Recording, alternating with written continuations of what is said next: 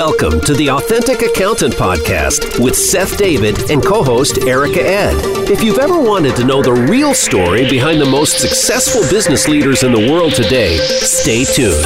Every story doesn't have an instant success, peaches and cream background. We'll ask the questions that need to be asked and get the true stories of success. Now, here is Seth David and Erica Ed.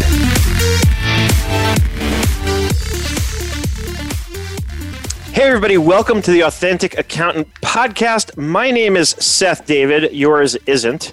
I'm here with my co-host. Hey everybody, I'm Erica Ed.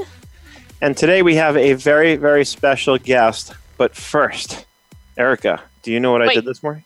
Wait. I was just going to ask you, what did you do this morning? It's so funny you should ask. I actually logged into QuickBooks Online this morning. Can you believe that? I find that so incredibly hard to believe. I know. What did you do in QuickBooks Online this morning? I just went in and, using my mobile device, updated my bank feeds, wanted to make sure I wasn't running out of money, and it was so cool that I didn't need to be at an actual computer to be able to do that. Yeah, it is. I love the mobile app. Mobile app's awesome. Yeah, because I'm not tied to the office. I'm out in the world doing whatever I'm doing, and a client has a question or they want to, it's just easy. You just log in and you go. I love it. My favorite thing is that I can do what I need to do from anywhere. That's why we live in the cloud today. That's right. Speaking of living in the cloud, I'd like to welcome our guest for today, the one, the only, Mr. Ed Kless. Ed, thank you so much and welcome to the show. And it's indeed my pleasure. And you've been tapped. You're on the Authentic Accountant Podcast. Officially tapped. And you know what? We might as well say for the audience, what we were kind of saying off the air at first is you're the reason we're even here. You and Ron, of course. Yeah. Right? Yes. So I owe a special, I should pay homage to Ed and Ron, right? And all kidding aside, I think it's a good story to tell. Years ago, I was presenting at Sage Summit, and you and Ron were broadcasting live from the event. And I was a guest on your show. And as I was walking away, your producer, Robert Chilino, kind of came after me and said, hey, let's talk. I want to do a show. And that was, I think, in 2012, actually, wasn't it? 13, maybe. 13. Maybe 13. It's been a while. Yeah, it has been a while. And because Robert and I had stayed in touch over all these years and finally just kind of nailed it. And, of course, went to my friends at Intuit and said, would you like to get involved and help us out with a sponsorship? And they said, you know what, we'd love to. And here we are. So thank you, Ed. And of course, when we get to talk to Ron, I'll thank him because literally if it hadn't been for you guys putting me on your show, we probably wouldn't be here today because I just wouldn't have thought to do it. Well, there you go. I love serendipity. Yep. So the format of our show, Ed, is, we talk about what it was like, what happened, and what it's like today. And of course, I'll explain. So the first part, what it was like, I want to kind of take you back. I mean, obviously, a lot of us, especially in the accounting world, know who you are. You and Ron, I think a lot of us think of as sort of like the fathers of value pricing, right?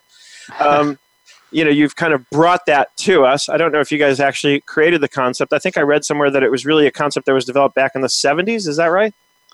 Well, there's a lot of influences on it. I think that Ron was certainly the first person to bring it to the professions as a whole. Mm-hmm. And so I will give him the grandfather, so to speak, of the whole movement. So he was really the one that brought it to the professionals. So lawyers, accountants, bookkeepers, all of those folks.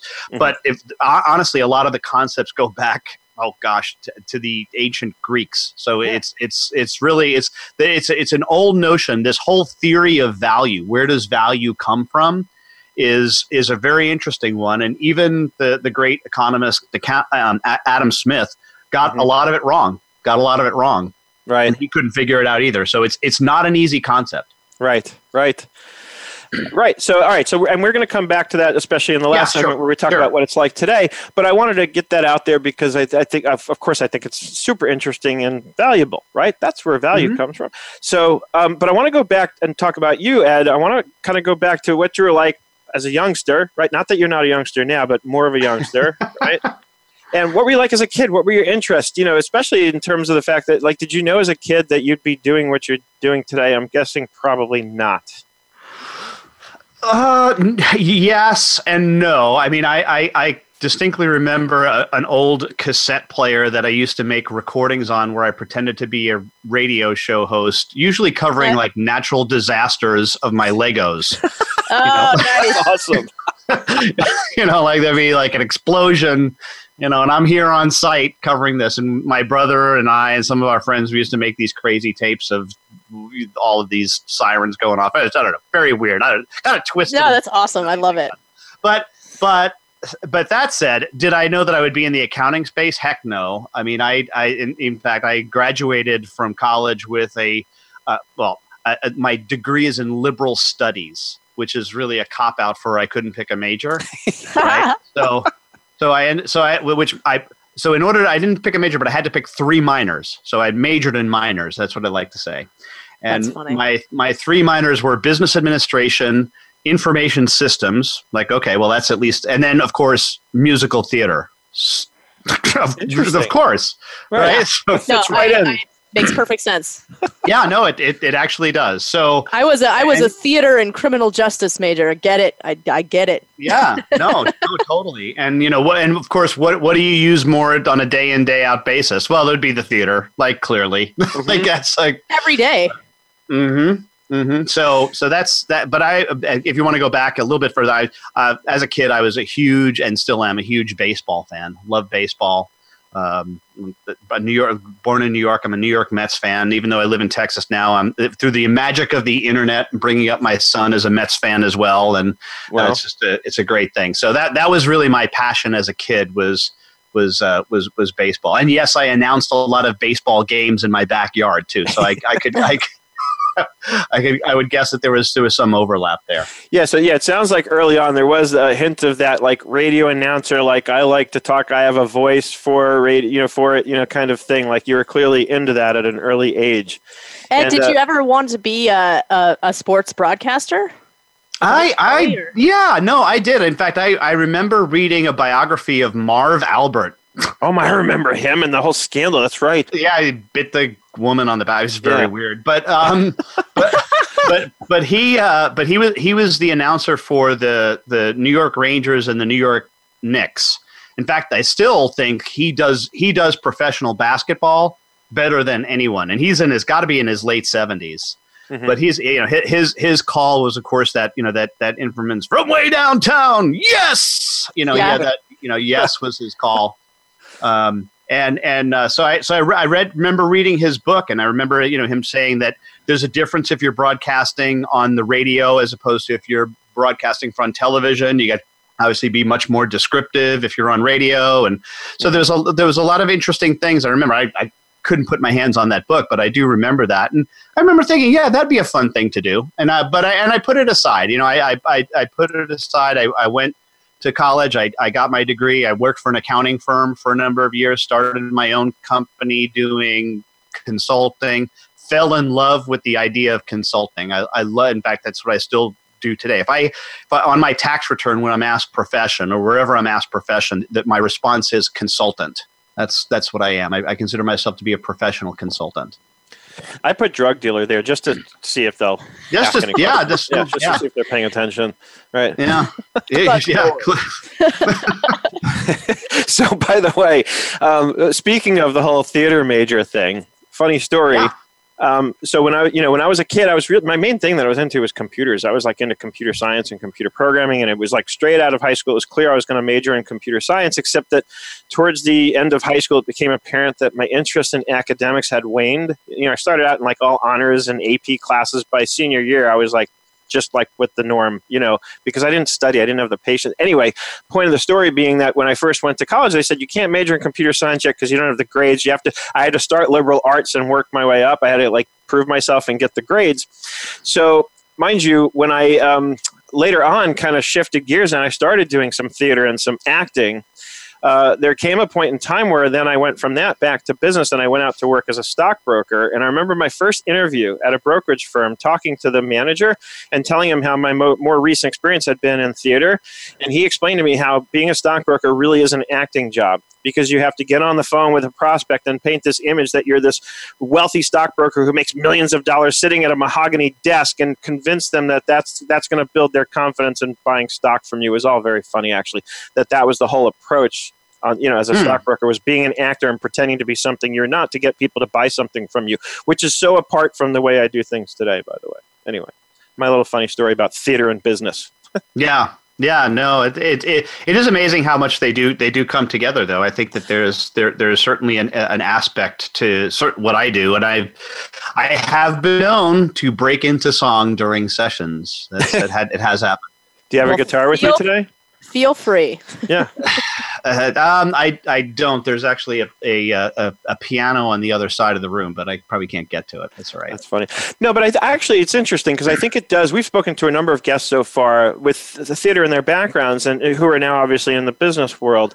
And I think there is something to be said for that. I think if nothing else, it teaches you how to be engaged in your current environment, I think more than anything else, that's probably what we can pull out of that experience that has its place in business, because we're engaging with people, we're talking to them, and it's important to listen and understand how to respond. And I think that's really where it plays in very nicely, actually.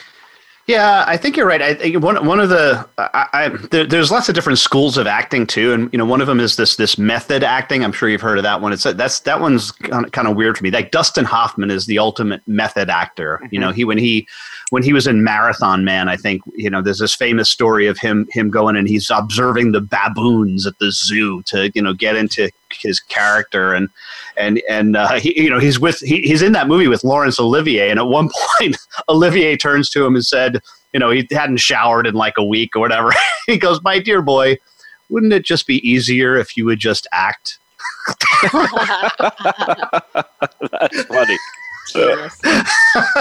Right, so that there's method acting, but I was more what's called a Brechtian. So Bertolt Brecht was a famous writer, director, producer in Weimar, Germany. Okay, so his most famous piece is a thing called the Threepenny Opera, which nobody has really heard of that except you have all heard a song from it. Is Mac the Knife. Of course, right? Yeah. The Bobby Darin song, which was a updated jazzy version, is a song from that show Threepenny Opera. Of course, it's a very dark and dour song. If you listen to it, it's about he's a murderer, right? And he goes around killing people. That's what he does, right? Right. Mac the Knife. Anyway, so this guy Bertolt Brecht, his idea was that you had to always sit outside yourself as an actor and observe what was going on in 360 degrees around you. So one of the things that you're taught to do in the school is before any performance, go in and sit in different areas of the theater and imagine you being an audience member watching your performance later on in that particular day, right? So since you know what's going to happen, you know where it's going to happen on stage, sit and observe so that you can see what it's going to be like to observe from this place. And you should do it from different areas of the theater, right? And what's so cool about that is I still do that to this day. I still, when I go into a room to speak, I try to get there if I can the night before, or at least early, and I will walk around the room and I'll kind of move over to different places in the chair and think, okay, if I'm an audience member about to watch me speak, what am I going to see from these different places, right? Yeah. And then that allows me, I think, to better engage the entire room, because I know that I have to reach person in that corner, and that corner, and that corner, and up front. So it's just a constant reminder that it's about them. When you're going to perform, and I do view my sessions as performances, it's about the creation of experience for them. It's not about you. Yeah. Right? It's about them, and how do you go about creating the best experience that you can for everybody in that room? Yeah, no, and that is absolutely a performance. I can speak from my own personal experience with that, because no matter what's going on in your day, you could have had the worst argument with somebody 15 minutes before you're about to go on stage and present to people, and you have to be a professional and learn how to set all of that aside and put on a show, because I may not really have the energy because of something that might have happened that day or whatever's on my mind.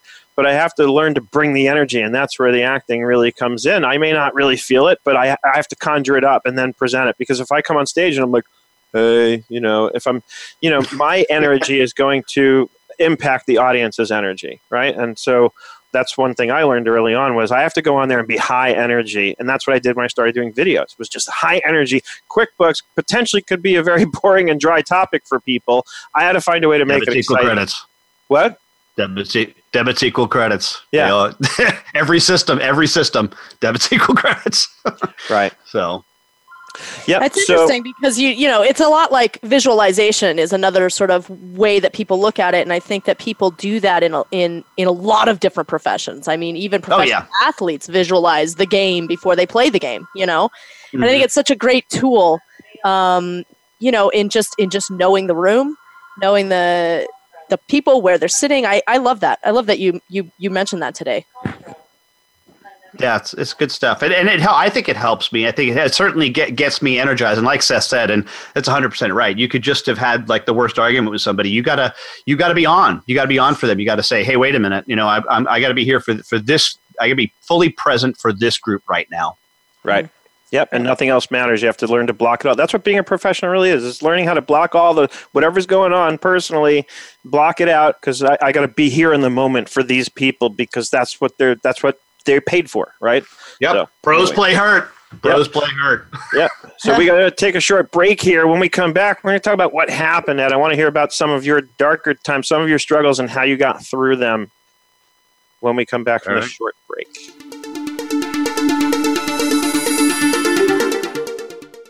Become our friend on Facebook. Post your thoughts about our shows and network on our timeline. Visit facebook.com/Voice America.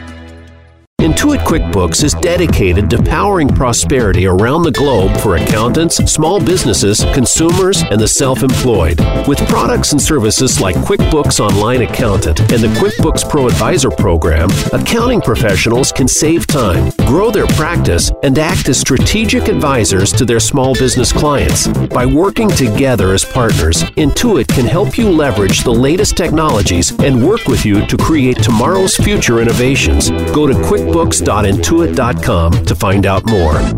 The Voice America Live Events channel is here now to showcase your corporate, individual, or organization's live event. Visit voiceamerica.com/live events to see all of our past live events and find out more. Whether it's a multi-day conference, special speaker, or single-day event, we've got everything to make your event a success. We can do a few hours or a few days. For more information about taking your event to the next level, call Jeff Spinard at 480-294-6417 or email info@voiceamerica.com. Again, that's Jeff Spinard at 480-294-6417 or send us an email to info@voiceamerica.com. Voice America is where you are and where you want to be. Join us around the globe as we broadcast live from some of the most interesting events available. Don't forget to view all our live events, including on-demand access to past events that you may have missed by visiting voiceamerica.com/live events.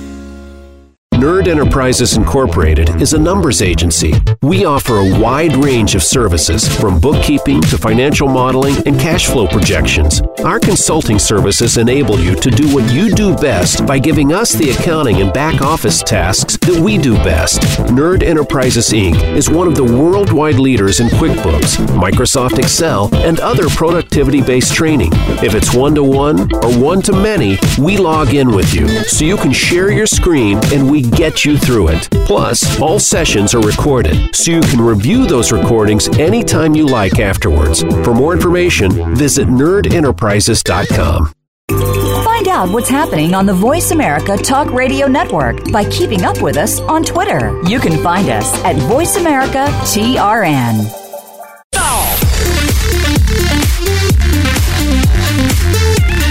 You are listening to the Authentic Accountant Podcast. To find out more, email Seth@nerdenterprises.com. That's Seth@nerdenterprises.com. Now, back to the Authentic Accountant Podcast.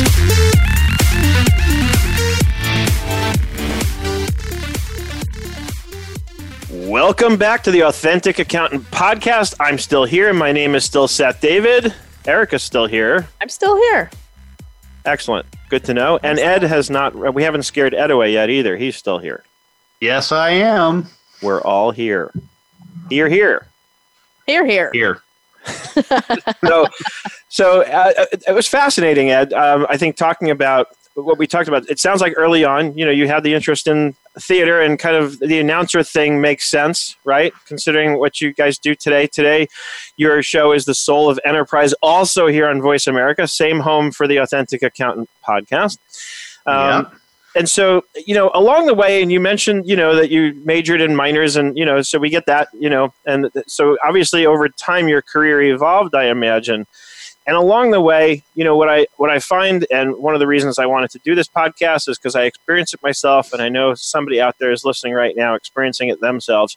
You've got a business or you've got a career going, and along the way, you hit those struggles, and you reach those points in your life where you're just like, I think I'm about ready to give up. I don't know. It just doesn't seem to be working. It seems like the deck is stacked against me.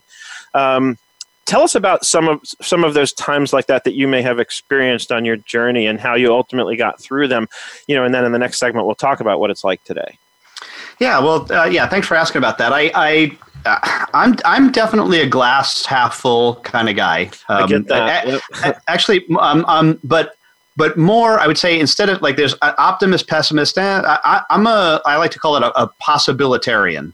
I love that. I like that. Right? I like to think, well, yeah, this is happening, but what's possible? Mm-hmm. Right? What's possible? There's some bad things that could happen here, but there's some good things that are part of this possible thing too. So what's possible? What are the possible things? Where can I sit on this? So, we all have downtimes, and mine was probably a confluence of a lot of things. I did end up getting a divorce and sold my business within a 1-year period. Wow. Yeah. And, do you ever see like there's those quizzes where it's like, if this happens to you in your life, you get X number of points, right? And then and it says, okay, if you have over a certain number of points, you have high levels of stress in your life. I think like the stress level was more than 100 points, and I had like 372. So I should pretty much just be having a heart attack right now, right? should just happen. But just concentrating more on the business side of things, it was a situation where I had started a partnership with a couple of people. We were doing pretty well. We were reselling partners of what the company at the time was called Great Plains. I'm sure you might remember. That's Microsoft's product, yeah, of course. It is called Microsoft Dynamics GP, unless they've changed it more recently. Again, yeah. So no, but it was and I was actually a part of Great Plains before they even had a Windows-based product, when it was just their DOS-based thing, and it was a partner in an organization that did that, and we did really well. I mean, we sold a lot of in the greater New York State area. Well, we used to say that our kind of territory, when you actually had territories back then, was about a 75-mile radius around New York City, and we had developed a niche for those of you in Canada. They always get thrown by that, so I have to clarify. So we had a niche market in what I'll call not for profits with money. Not for profits with money. Not for profits, but yeah. So because there's a lot of not for profits that don't have any money. I don't know if you're aware of this. There's a lot of not for profit organizations. I'm very aware. That's always that's been a bit of a roadblock in my accounting consulting business. That they come in, they want my help, and they're like, "But we can't really pay you." And it's like, "We can't pay you." Let me call my gas company and just let them know, hey, I'm going to be working with some nonprofits that can't pay me. Is it okay if I don't pay my gas and electric bill? And we'll see if that goes all the way around. Yeah, exactly. And it doesn't. It just so if any of you are unaware, it doesn't work out. Ed's made the calls. Yeah, I've tried that. So we had these not for profits with money, and I can name some of them. But Girl Scouts of the USA was one of my customers. I didn't know they were a nonprofit. Okay. Because here's the thing: money. Those cookies I buy are pretty damn expensive. There's definitely a profit in those. Let me get back to that in just a second. But here's some other examples: Jewish Guild for the Blind own their own building on Fifth Avenue in Central Park West. Mm-hmm. United Way of Bergen County. AMFAR, the American Foundation for AIDS Research. This is an organization that was started by Elizabeth Taylor in the mid-1980s as a response to the AIDS crisis, right? Still around today, right? All right, so these were organizations that they were not for profits, but they had a boatload of money. Like they had lots and lots of cash. They had a surplus. They had a big surplus. Well, actually, reserves. Right. Okay. And those of you who they're not seeing this, I'm doing the scare quotes. Reserves. Reserves. Otherwise known as cash in the bank. Right. So anyway, and these are great organizations. Don't get me wrong. I mean, they do some wonderful work. But so we had developed this, and so here is the question that I often ask: is like, well, where did Girl Scouts make all of its money? Mm-hmm. And what's the answer? And you just gave it earlier. Yeah, well, that's completely wrong. No, it's completely wrong. Yep. No, the Girl Scouts make almost next to nothing on the cookies. They at break even at best. In fact, the cookies benefit for the most part the local troops. That's the fundraiser for the local troops. Okay, so is it that they keep the profits on those? Is that why Girl Scouts? Oh no, you're gonna love this. This is because they are really freaking expensive. I mean, a little box is like $12. Yeah, well, the local troops do keep the profits. Yes, was that the question you asked? So the local troops, yes, they keep the profits, and that's how they like your Brownie Troop 475 raises their money. Okay, so where does the money come from Girl Scouts for the USA? Okay, ready? Mm-hmm. Yeah. Uniforms. All those patches. Yeah, those like the brownie sash. That's like 20. That's like to buy a brownie sash is $20. Right? Yeah. That is a brown piece of cloth sewn on all four sides. That's all it is. Yeah. $20. Do you know what the that costs you 20 cents to make? Yeah. If you make it in the United States.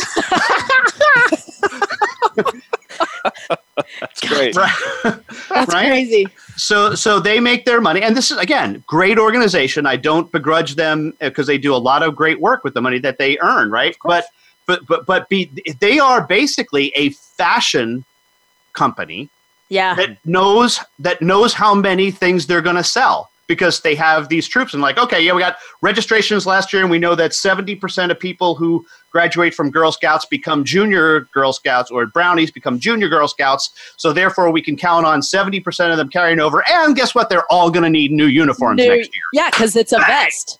Next, it's the vest. It's not a sash anymore. It's not the sash anymore. And the vest is probably, $40? Yeah, Rob, of course, right? Well, and at that age, they're growing very fast. They're going to outgrow their uniforms every year, no question. It's a beautiful thing. It's really a work of beauty, actually. We need to really start to think about it. It's a beautiful thing. Yeah, but they do a lot of great stuff. And I will tell you this, that one of the great things that I learned at Girl Scouts, I learned how to manage meetings when I did the implementation of what was then Great Plains Dynamics at the Girl Scouts of the USA. Did you get a badge for that? I could have, right? I could have, but they were great at meeting management. In fact, when I sat down to hold a kickoff meeting, actually it was the day before, they had given me this little booklet. It was about a 17-page booklet on how to conduct a meeting at the Girl Scouts. That's really interesting, right? Actually. Yeah. And I'm flipping through this and I'm like, well, this is, and they're like, you must have an agenda and here's all of the stuff. And they go through this whole thing. Well, it turns out I was doing research for a class that I taught at Sage called the Sage Consulting Academy for a long time. And I was doing this research and I come across the chapter from Peter Drucker's The Effective Executive on Meeting Management, right? And I'm like reading this going, holy crap, this is what girls, yeah. Well, because guess who was one of Peter Drucker's customers? Girl Scouts. Girl Scouts. And his engagement with them was developing effective meeting management. That's what he did. So they learned it from him. Brilliant. So isn't that like? So yeah, I like to say I sat at the foot of someone who sat at the foot of someone who sat at the foot of Peter Drucker. So we talk about meeting management, but so anyway. This is not you wanted to hear about this. This is my bad times. Okay, right. We start. Let's see, Possibilitarian. Yep, exactly. But I ended up having to sell that interest in that business because it was finally down to two partners, and we just were not on the same page. I mean, we had achieved what it was that we wanted to do together, And we had put a 5-year plan together, and it was about 5 years, and we had gotten there. We had gotten to the size we wanted. We had gotten to the number of it was not as many customers as we wanted, but that was fine because it was the revenue target was there. But we just were not in agreement on where we were going next. And it was, and that next year, while we were not on the same page, was a miserable experience for probably both of us. At the time, I thought it was just miserable for me, but it was probably miserable for both of us. And I, at some point I just said, look, I don't need to do this. And I think she was a little bit more wrapped up in the business defining who she was. And then not that that's a bad thing. She was just more connected to it. And I had some other opportunities. And that's when I left that business. I did consulting work for Microsoft after they had taken over Great Plains, did some consulting work for Sage. And then I was finally then hired by Sage. A fellow by the name of Taylor McDonald hired me. Those of you might know Taylor because Taylor was then subsequently fired from Sage and is now over at Intact. And of course, last year we bought them for $850 billion. So now he's back at Sage. So wow, that's funny. That's really funny, actually. That's the way to do it, though, especially if he was able to reap any of the benefits of that purchase. I think he's doing okay. Yeah. I think my buddy Taylor's doing okay. So leave your company to work for another company to get hired by the company you left. I like that strategy, actually. Yeah. That's long-term thinking. But so let's hone in on the one real question here, because you described that where it got to be a struggle or tough was when you were parting company or during that year or whatever it was after the 5 years. How did you deal with that? I mean, while you were in it, what did you do to get through day to day? How did you handle communications with your partner? Clearly there were disagreements and things. How did you manage it? Yeah, I think we tried. And by the way, this whole time I'm also my first marriage is going through a divorce, right? Yeah. So it's just not a very pleasant time all around. So, how did I handle it? I think I handled it for the most part by, I was trying to just stay afloat on both sides, right? So it was very much of a back and forth type thing, and then I finally just had to deal with it sequentially. I think I filed for divorce, and then about 6 months later, I think we finally sold the interest in the business. Maybe it was longer than that, but and it was rough. I guess I dealt with hey, look, there's got to be a possible future that's better than today because I know this sucks. Like this is really terrible. Right. So, yeah. No. And sometimes I know when I've experienced similar things, I've just I've looked at and I've learned to come back to this place when I need to. Sometimes is say, all right, if I'm kind of heading back to ground zero, if everything feels like it's falling apart, then nothing is the place of infinite possibility, right? Mm-hmm.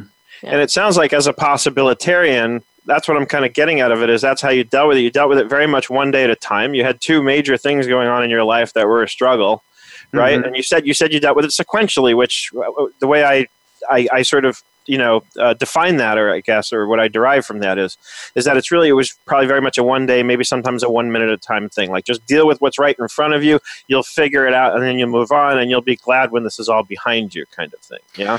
Yeah, I think I came to the determination on both fronts of that unless I extricated myself from the situation, ultimately I would have had that heart attack. Right. That it would have been there. And I was like, I don't want to do that. Like there's other stuff I got to do. Yep. Yep. And I've known you for a few years, Ed, and I always know you to be a real positive guy. So it doesn't surprise me at all that for somebody like you, it was probably ultimately easier than it might have been for most others to weather that kind of storm. Yeah. But it still sucked. Let's just be clear. Right. Yeah. I'm sure. One thing I find interesting, because a lot of when people talk about their struggles, it's about, failing to get somewhere or, and I think it's interesting that your sort of struggle that you bring up is sort of a result of success. Like you got where you wanted to go and then the struggle hit. So I think that's kind of, that's interesting. And I just wanted to point that out because I think the struggle can really come at any point. And even after we reach that level of success, we met our goals. Mm-hmm. Right. You'll find that struggle in there. And that's actually a different kind of struggle, almost like recognizing when it's time to quit, right? Yeah. Yeah, there was no. I think from Proverbs somewhere in Scripture, there's where there is no vision, the people perish, right? And I think that's this notion is that we had achieved that vision that we set out, and in a way, and I'm just putting this together now completely on the fly, but in a sense, that's where my marriage was too. We had 3 kids, so the vision, the vision, that's what it was. We were going to have a couple kids, and we had it. So there we were, and so what's next? And it's the what's next that I couldn't get on the same page with either one of these 2 people. And that ultimately was the tragedy, right, of it. But ultimately led to better things. So for all of us. Well, we have to take a quick break here. But when we come back after the break, we're going to get into how you rediscovered that vision and what that looked like for you and what you have going on today. So we'll take a quick break and we'll be right back.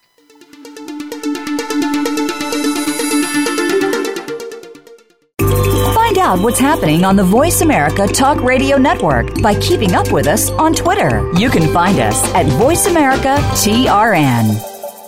If you are interested in the business of rental equipment, be sure to check out Rental Equip Talk Radio with host Donald Charbonnet. We talk to some of the top names in the rental industry, as well as cover topics that include safety, training, fleet management, legal issues, and more. We'll also cover the history and future of the rental equipment industry. Rental Equip Talk Radio can be heard live every Wednesday at 1 p.m. Eastern Time, 10 a.m. Pacific Time on the Voice America Business Channel. Nerd Enterprises Incorporated is a numbers agency. We offer a wide range of services, from bookkeeping to financial modeling and cash flow projections. Our consulting services enable you to do what you do best by giving us the accounting and back office tasks that we do best. Nerd Enterprises, Inc. is one of the worldwide leaders in QuickBooks, Microsoft Excel, and other productivity-based training. If it's one-to-one or one-to-many, we log in with you so you can share your screen and we get you through it. Plus, all sessions are recorded, so you can review those recordings anytime you like afterwards. For more information, visit nerdenterprises.com. Intuit QuickBooks is dedicated to powering prosperity around the globe for accountants, small businesses, consumers, and the self-employed. With products and services like QuickBooks Online Accountant and the QuickBooks Pro Advisor program, accounting professionals can save time, grow their practice, and act as strategic advisors to their small business clients. By working together as partners, Intuit can help you leverage the latest technologies and work with you to create tomorrow's future innovations. Go to QuickBooks.intuit.com to find out more. Become our friend on Facebook. Post your thoughts about our shows and network on our timeline. Visit Facebook.com/Voice America.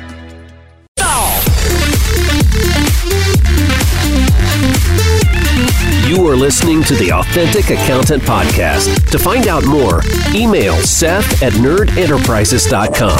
That's Seth@nerdenterprises.com. Now, back to the Authentic Accountant Podcast.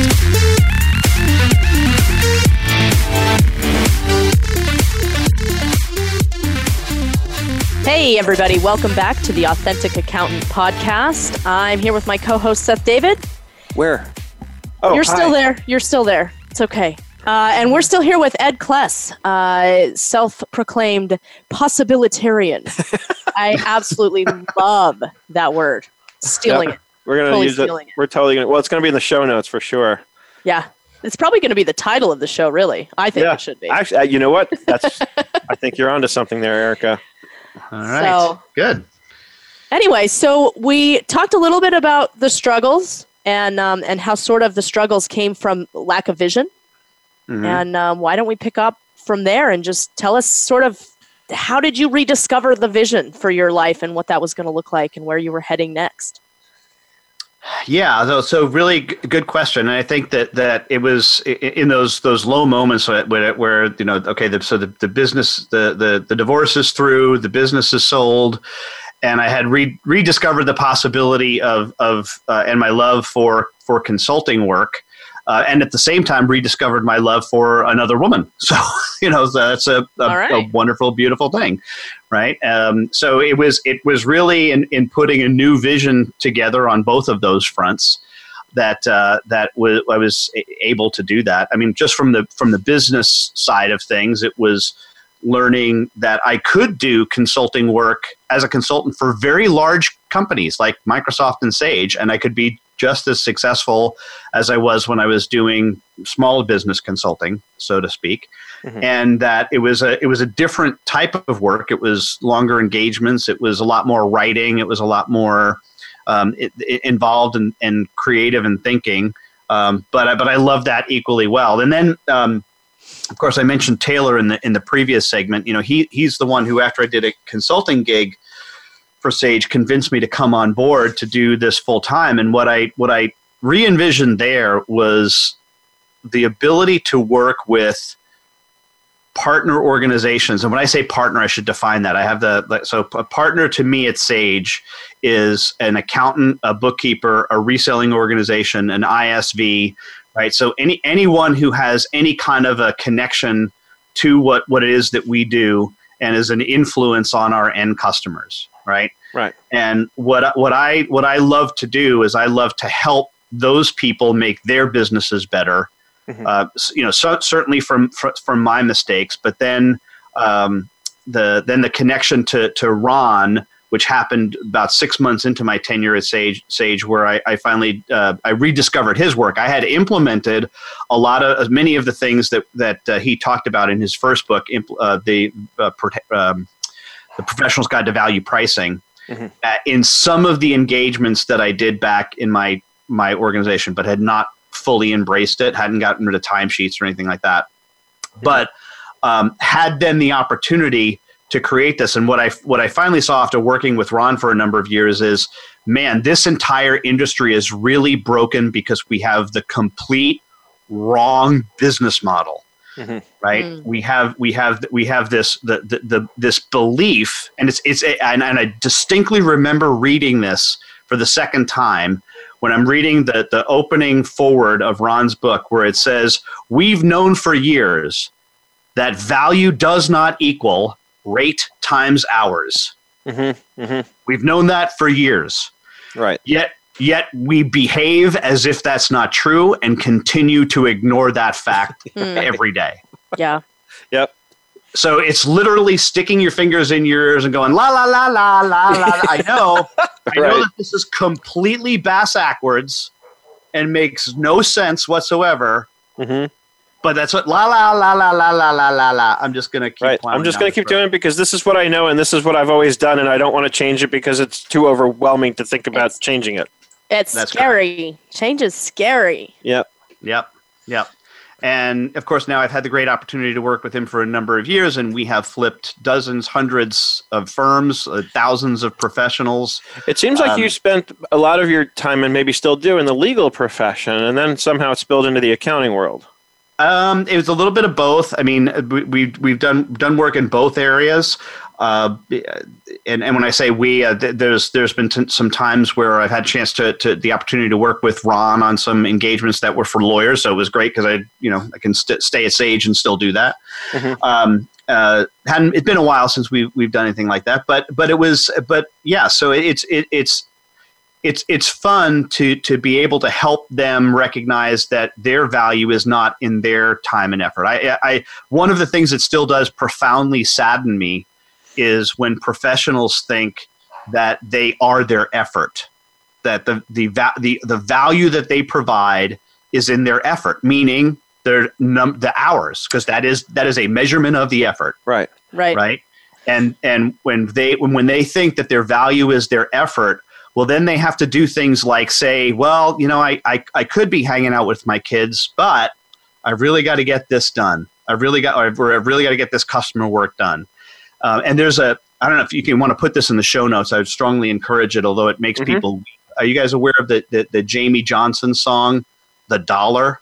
You sent me the video of that, and yeah, it's you can't watch this video for the first time without hysterically crying because it's about this kid whose father, has to work all the time, and then his kid finds out that his dad has to go away and work because he needs to make money to pay the bills, and his kid comes up with like a quarter and asks, "How much time will this get me with you?" It's the saddest thing ever. Yeah. Yep.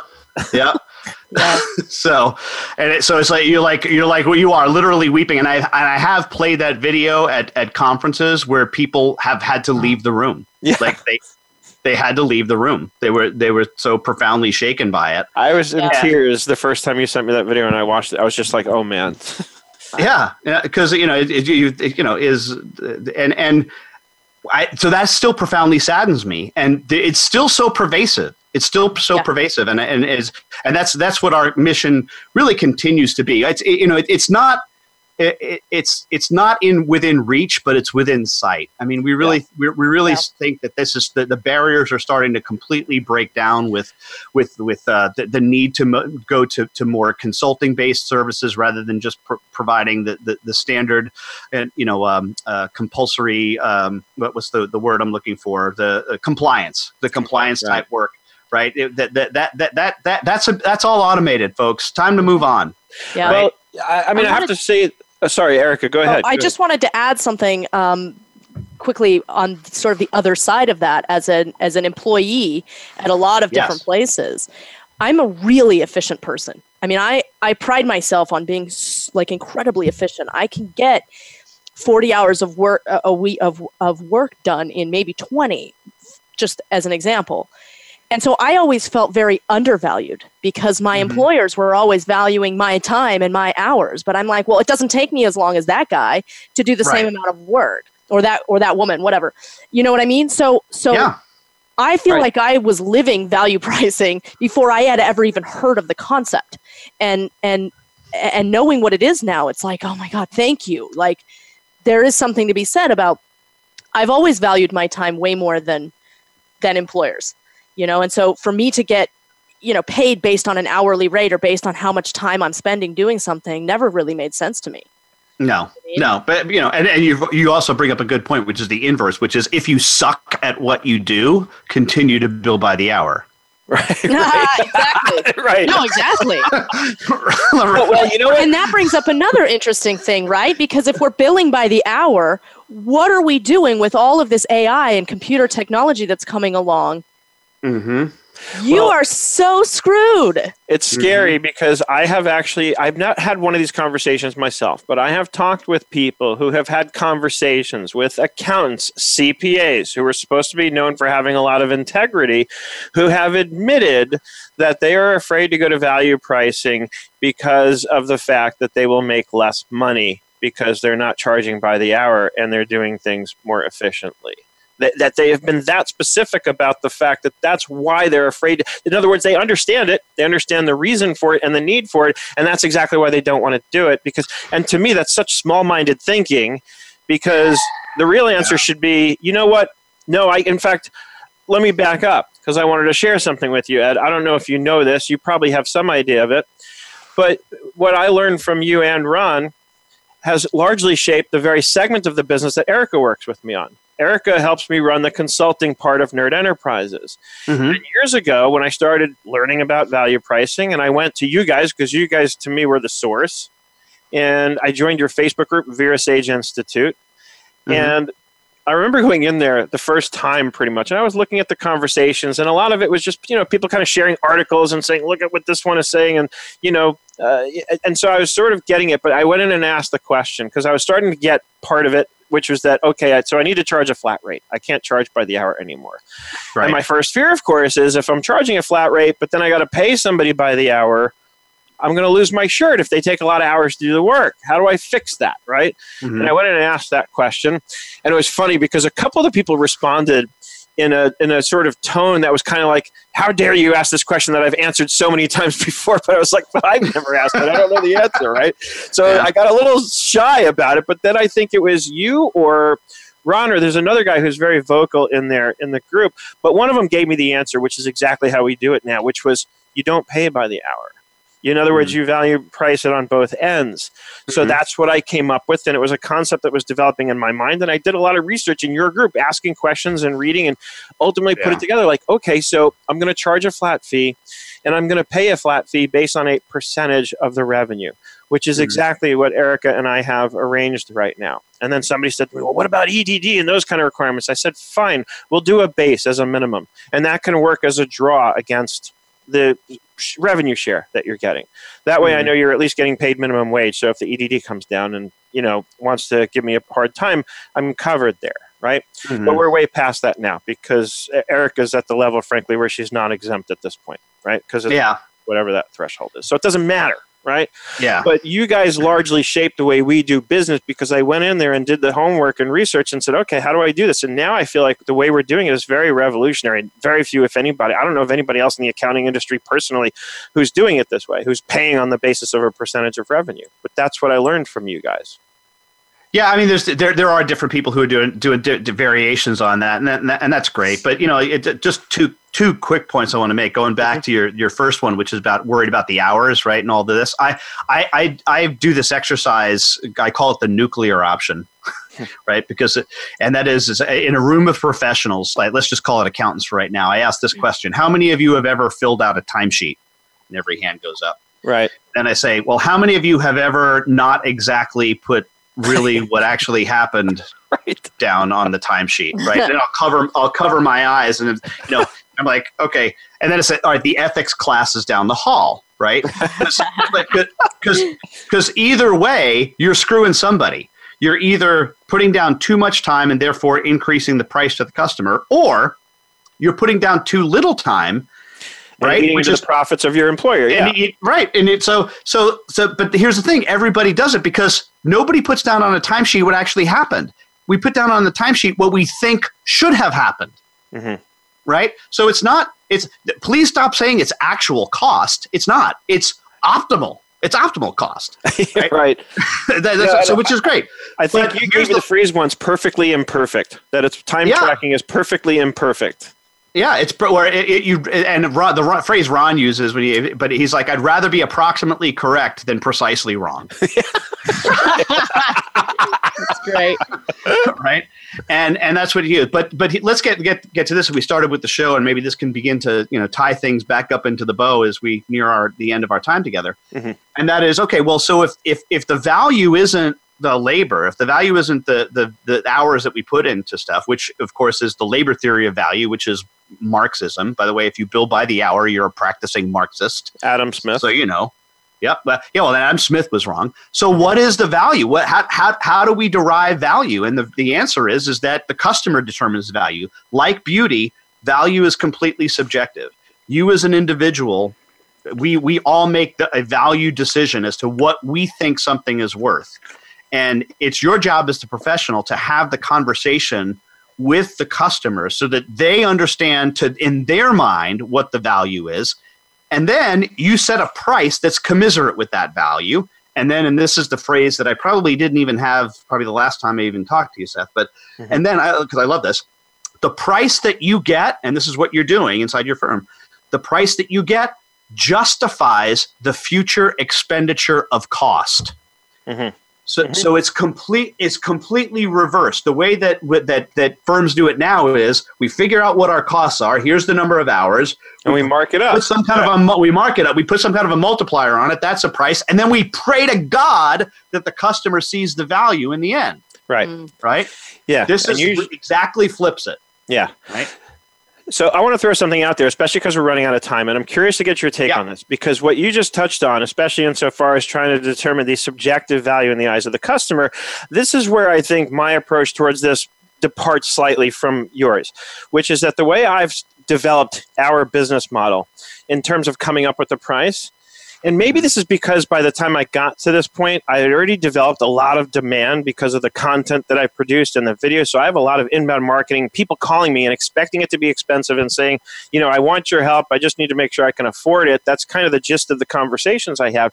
And so eventually it got to the point where I said, rather than try and come up with what the value is in the eyes of the customer, I started looking at it as what's the value to me? What's going to get me excited to go do the work? What amount of money is going to be sufficient for me to say, I can't wait to get up and go do that job? And at that level, at that rate of pay, I know I'm going to be excited to do it because I don't know how to figure out what the customer's perception is of that value. But if I throw the value out to the customer based on what it's worth to me to do the work, maybe the customer will see it the same way and say, hey, you know what?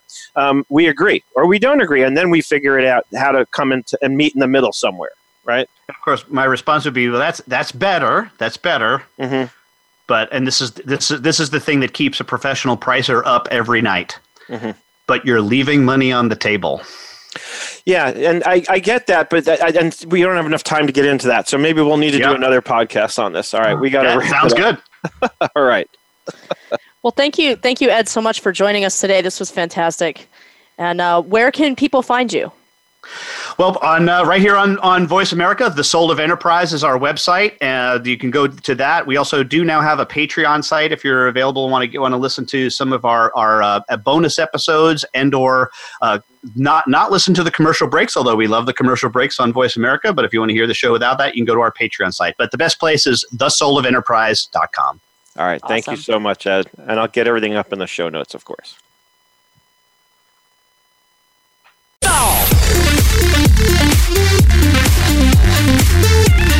You are listening to the Authentic Accountant Podcast. To find out more, email Seth@nerdenterprises.com. That's Seth@nerdenterprises.com. Now, back to the Authentic Accountant Podcast.